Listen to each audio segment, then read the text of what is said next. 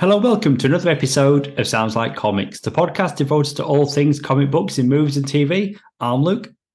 And I'm Jay. Welcome to the podcast. Today's topic, R.I.P.D. 2, Rise of the Damned, a sequel to 2013's R.I.P.D. set in the American West of 1876. This is your warning. We will be talking spoilers. Yeah, this is a funny one. We did our review for the original one of these earlier this year, and we touched on the fact that they were looking at doing a sequel. I think two sequels initially. One, a direct sequel with the Ryan Reynolds character and Jeff Bridges, and then one, a prequel, which this kind of seems to have been what that was morphed into with what happened with Jeff Bridges' character when he first joined the R.I.P.D. And 9 years later, out it came, no fanfare, no cinema release, at least not here in Australia. No, it didn't. No theatrical release. It was always intended as a direct-to home release, DVD, Blu-ray, streaming. It's a weird one because, God, where did I think it was on one of the movie websites, and they were mentioning this film, and it was the first time I'd even heard of it. And I shared it with you, and it's like, how is this a thing? But none of the big news outlets were talking about it. So it's almost like there was no fanfare really. I'm pretty sure distributed by Universal. I know the first movie was Sony, but there's a subdivision within Universal, and they make films like the direct-to-DVD Tremors films. And there's like a handful of those, but there's certain films that just get these prequels, sequels, but they just get released and nobody is really talking about them. So I'm really glad that we both watched it and we're going to do a review. And as you say, it's a follow-up to our previous review, a film starring Ryan Reynolds, Jeff Bridges. I mean, that film... Kevin Bacon. Yeah, Kevin Bacon. That film had a stacked cast. And at the time, it's like, hey, it's Men in Black meets Ghostbusters, adapted from a comic. Like, wow, what's this going to be like? And it's just okay. The movie just ended up being okay. I mean, when asked about that first movie, Jeff Bridges said he was a little underwhelmed after first watching that movie. So all these years later, no Jeff Bridges, no Ryan Reynolds. Instead, we've got Jeffrey Donovan, Penelope Mitchell, Richard Brake. I mean, they're all names, 3 actors. It's not that first movie, and it's not that first movie's budget. It's not that first movie's cast. I mean, the director on this one, Paul Leedon, I had to look him up. He's an Australian. He's best known for playing the role of Simon Fraser on the daytime soap opera As the World Turns. Got to be honest, never heard of that show until doing prep for this. He played Simon in the 2009 miniseries Man-Eater. He also had a brief stint on The Young and the Restless as Blake. That show I have heard of. His directorial debut was 2 years ago, the movie Chick Fight. Oh, I remember the trailer for that. Alec Baldwin's in it. I think it's one of those movies where it's like, and Alec Baldwin. Yeah. I know of it. I've not seen it. But yes, it's a guy that's directed a handful of things. He started off as a soap actor. Jeffrey Donovan, he's playing Roy. So he's the Jeff Bridges character. Yeah. I was getting a little bit of the dude at times, but he's really just doing his own thing. Jeffrey Donovan, what was that show that he was in? Was it Burn Notice? Burn Notice, yeah. So that was his big TV show, wasn't it? And since then, he's popped up in numerous shows, movies. I think most recently, before this, he was in the Guy Ritchie film Wrath of Man with Jason Statham. Oh, yeah. he's a reliable actor. He turns up and he always does what's expected of him, but he's playing, in this case, a young Jeff Bridges. Yeah, and the facial hair helps a lot, and his parlance, I feel like he did his best to emulate what a younger Jeff Bridges Roy from the first one would have been, like his countenance, his attitude, and his mumbling, and his like hot-headedness. I think he's done a really good job. Because I could see shades. I mean, especially having watched it fairly recently, I'm like, I can see what he's doing. He's definitely making it work for him. The avatar of Roy, Rachel Adedeji, I hope I'm pronouncing her name correctly. Same with Jean avatar, played by Evelyn Oyedokin. When I was watching it, I felt they're being more diverse characters. I don't mean diverse in the fact that they're both African American. I mean that they don't seem to be emulating the Roy character or the Jean character like I would have thought. But then I remembered back, I'm like, wait, no. That was the same with the avatars for the first one. One was a little Asian man a little old Asian man, and one was a blonde woman. And there was none of that parlance carried over, just the language, the body language, and their like emotional language. So that's right. I can't actually criticize them for that because that was the same in the original. So, well, to everybody else, their avatars, they look and sound like the avatars, don't they? So that tracks. I'm pretty sure the Asian guy you're talking about, isn't that James Hong, Lo Pan from Big Trouble in Little China? Oh, great. Yeah. I feel like they had more fun with it, with the avatars in that first movie. Yeah, because they've taken a different route where, because it's the Old West and African Americans were second-class citizens, that they'd be ignored. So no one would pay attention to him. Like, that makes a story sense, absolutely. But it wasn't consistent with the first one because, Roy's avatar in the first one was a very attractive blonde woman who is the opposite of background.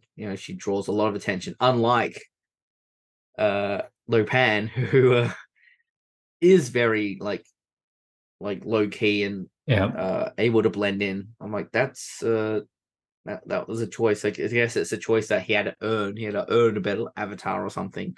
But they're not doing anything wrong. The only even then, like, I was like, oh, but the costumes don't carry over. I'm like, oh, but they didn't in the original either. It's hard because it's been, for me, it hasn't been that long, or for us, it's not been that long because we did the review so recently. But yes, it wasn't so fresh in my mind that when I was watching it, I was starting to make notes. I'm like, wait a minute, I don't think that's an inconsistency. I think that's just my own memory faltering because you didn't see their avatars so often in the first one because there was no need for it.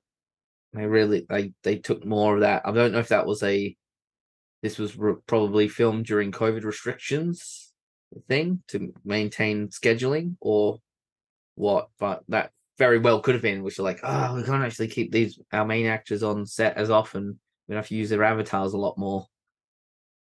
But they're all doing. Sure. They're not doing anything like distracting, but I don't think they're adding as anything particular either because it didn't seem to be the only real joke is that Roy's avatar Matilda had to she's a mute. Like, just ignore her. She's a bit like because it's his first time as an RIPD member, so he's making the similar mistakes to Ryan Reynolds in the first movie.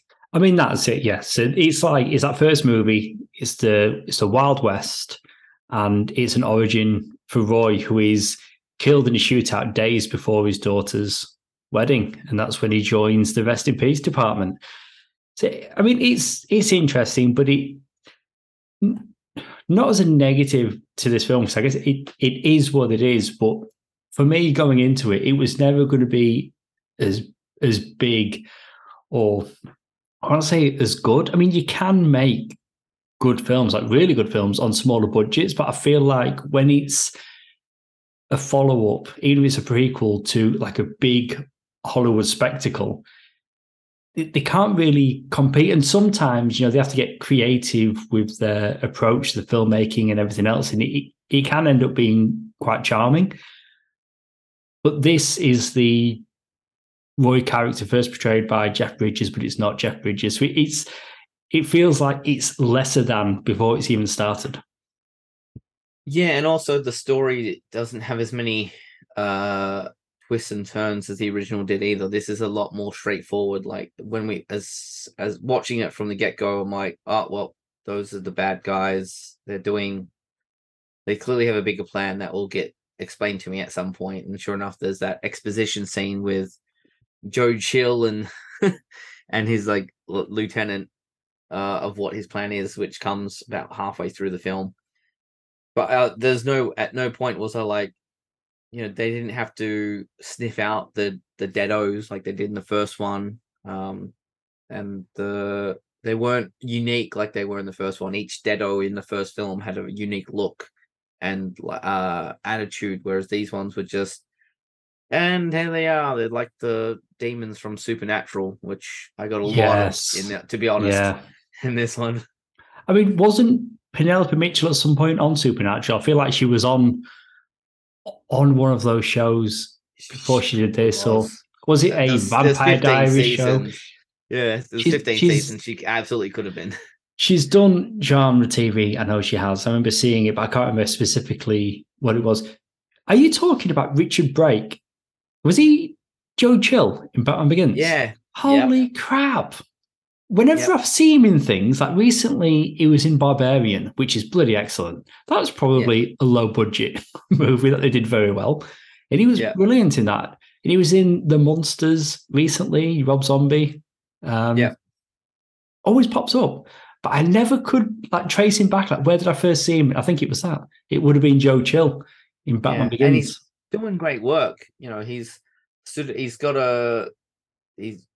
definitely has a unique look that lends itself to a character.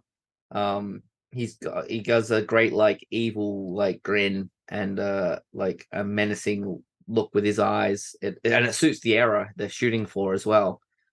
But he's using up as much as he can for what his character is. He's a mustache twirling bad guy who slowly divulges his plan, and then you hear his plan, you're like, oh, okay. It's not his fault that Otis Claiborne's so by the numbers or as we finally get at the end.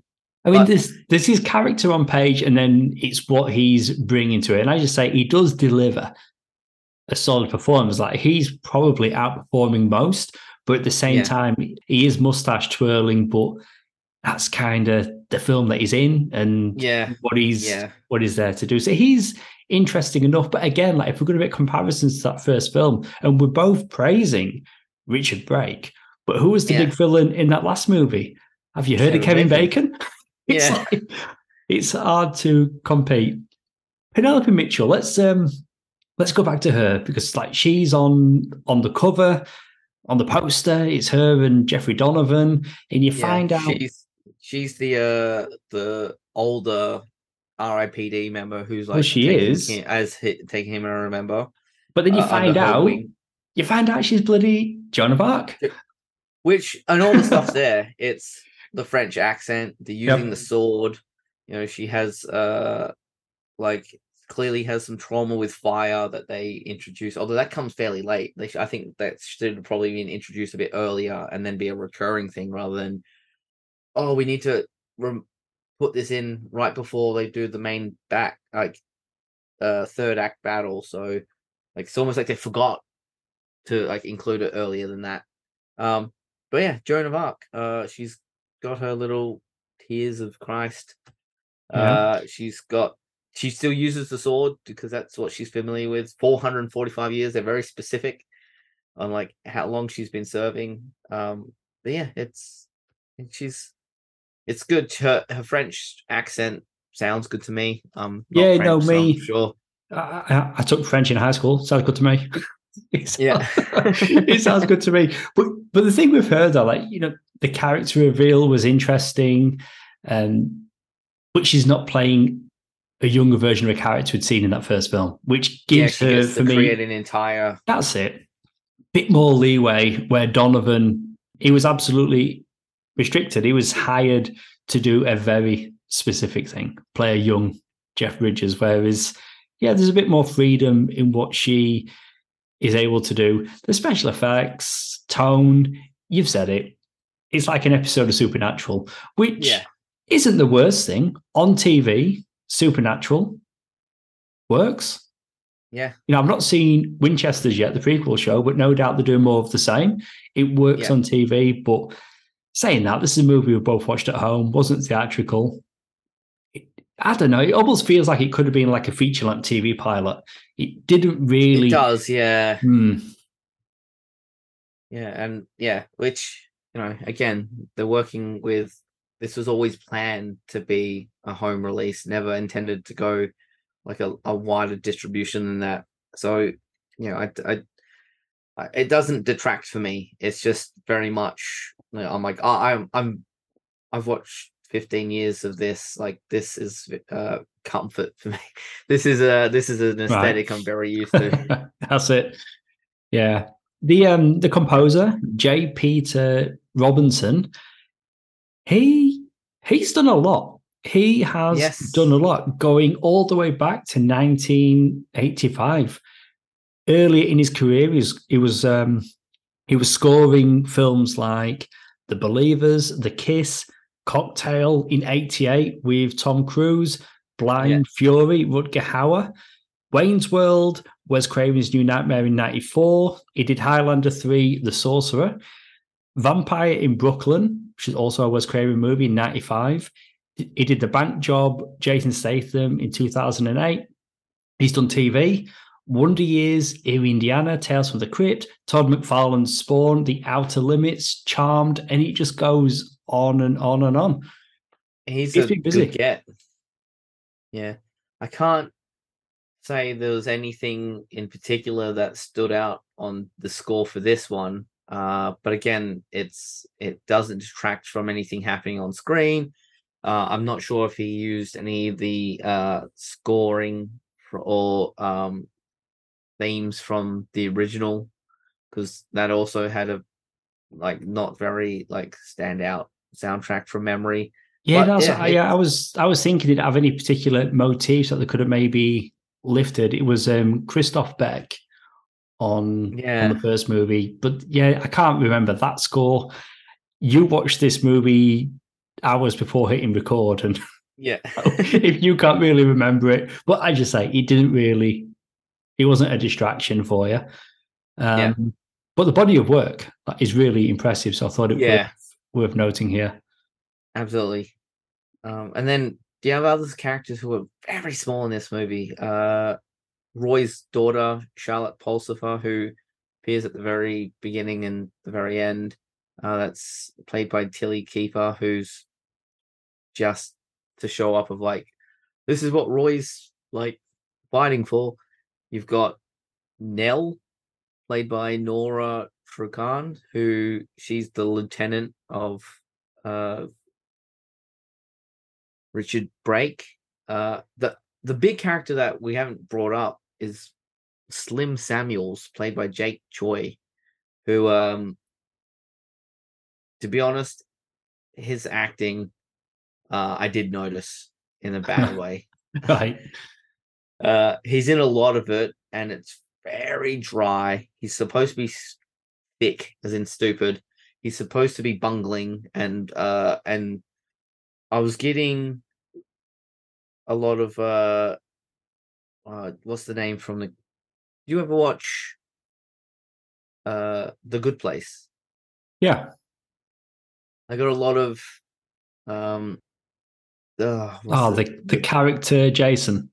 Jason, yeah. I was getting a lot of that, just not as competent. He didn't have a lot to work with. Obviously, he's just there to be the dumb guy who kind of leads them to where they need to go for plot convenience. But it did distract me on certain scenes. It got better as it went on, like especially towards the end, but it for that middle part there, I was like, oh, let's skip past this guy. Keep going. Like, yeah, like not. And again, I don't know if that's a restriction from COVID for having so many few people on set, or maybe it's a budget restrictions of like we don't have time to do that again, or the recording or angles, because like he's supposed to be getting shot that doesn't affect him except to annoy him, and he's like his reactions to the hits don't match with the lining up the Right. gun and stuff like that. It's probably nitpicking, but the dialogue delivery directly before it had already caught me on to like something's not I don't something here I don't like, and that's just something else my already triggered mind picked up of like there's no like they should have had someone with some wood clapping like clap clap clap for him to time his body hits kind of for. But Yeah, yeah, could be a budget thing. Yeah, again, yeah, it seems a bit harsh, like reviewing this film after reviewing that first one. You almost feel like you should review on a bit of a curve, because yeah, you just the example you just gave there, like yeah, was that performance the best that the actor could deliver, or was that the performance that they had time for? yeah. And this is all of those scenes where it was distracting was when they're having to walk or ride through the countryside, and was at the end of a long hot day that he'd been trudging around behind that, and he just didn't have anything left in the tank. I could imagine a lot of things would influence you there, like the director's not giving feedback, or or it was playing for one camera, but they used the take from a different angle from a different camera, all this sort of stuff. Like as I said, his front shots when that wasn't part of the comedy, like when they're in the hotel and he's tied up later on, and like in the end sequence, all of that was completely fine. It was just that sequence in the middle when they're going from Wyoming to Red Creek in Utah, that whole dragging bit, I was like, I'm seeing some daytime soap acting here. I mean, I mentioned the director's credentials. We Yeah, got it. yeah, yeah. And also Mayor Julius Butterfield, who was also the kind of twirling villain, but human villain. He he was played by Craig Ells. Nothing distracting. He's just there. He just felt like a Scooby Doo villain to me. Yeah. Yeah. I mean, I'm glad that we've both watched it and that we've reviewed it to go alongside our first review, but also just to get the word out, because there's still going to be people like, again, we're going to give our rating in a moment. Not as good as that first one, I'd go as far as saying before officially reviewing it. But Yeah, I think it's worth more people knowing about it, even if they're just curious on the back of that first one.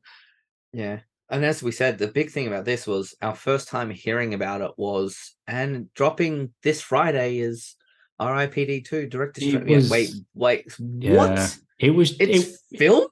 I know that was the thing as well. Like, yeah, it's not like going into production. Nah, it's done. We've made it. We've just been off making this movie, which again, like all those Tremors sequels, and films like, I mean, it's been happening for years. Like you'd watch something Yeah, like another Kevin Bacon film, like Hollow Man, and yeah, then on DVD you can check out Hollow Man 2. What?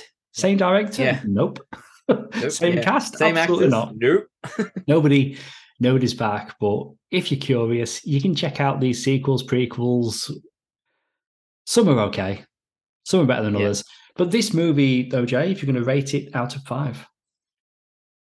Um, I'm gonna give it a leniency because this is clearly, as I said, I can feel the restrictions in the not just the budget, but also locations and the amount of people on set. As I, we've talked about this for other things we've talked about the last 2 years, like episodes of TV shows when suddenly there was no one on the streets. Titans, I think that season of Titans, there was like busy Gotham and there's no one on the streets. I'm gonna be coming in about midway, 2.5 out of 5. I don't think it's quite a recommend. It's not disappointing. It's not terrible. But that's probably its biggest crime, is it's so middle of the road and it's so by the numbers. Like you said, that thing of, oh, this is like a movie length premiere for a TV show feels incredibly apt. Like if this was a TV show, I'd definitely give it a couple episodes to see where it went, but it's not. It's a film. How about yourself? Close to what you're coming in at, just a little bit under. I'm going to come in at a 2 out of 5. There's things I like about it. Just going back to that original concept of the first film and going back to the comic, it is a really good concept. You can see why the studio thought, hey, we've got something here. It really is like Ghostbusters meets Men in Black. They tried with that first movie. They didn't get the returns that they wanted on it. They didn't move forward. I mean, Men in Black, like after those first 3 movies, years later, they came back with Men in Black International, Chris Hemsworth. They were still like throwing money at it, whereas they've like almost secretly just released this on DVD and to rent. Yeah, it's a lesser film from that first movie, which was not great in itself. But I don't know. I mean, if you like shows like Supernatural, as an example, then, when this is streaming, Netflix, whatever, it's worth checking out. Absolutely, check it out. But it's not a movie to rush out and buy and watch. But yeah, 2 out of 5. It's just, I'm saying it could have been better, but could it have been? I mean, making it a Western in the first place already, even though it does fit with the character of Roy, it seems like a way to cut cost. We're going to do it in the Old West. We're going to shoot outdoors for the most part. It was always going to be a cheaper film. Yeah, and I feel like it lost part of that is the procedure. We don't see, like they have a jail and like they have like an actual department in the first one where they actually sort cases and stuff, where this is stripped of all of that world building down to just what's happening. They get back to Earth, and then on Earth they remain the whole time, which probably a big budget saving cost, but again, it makes the world feel a lot smaller. It does, where it's a big concept, which anyway, it is what it is. Well, that's it for our episode, all about RIPD 2 Rise of the Damned. If you'd like to contact us about this episode or suggest a topic from an upcoming episode, you can find us on Facebook as Sounds Like Comics Podcast. You've been listening to Luke and Jay, the guys from Sounds Like Comics. See you soon.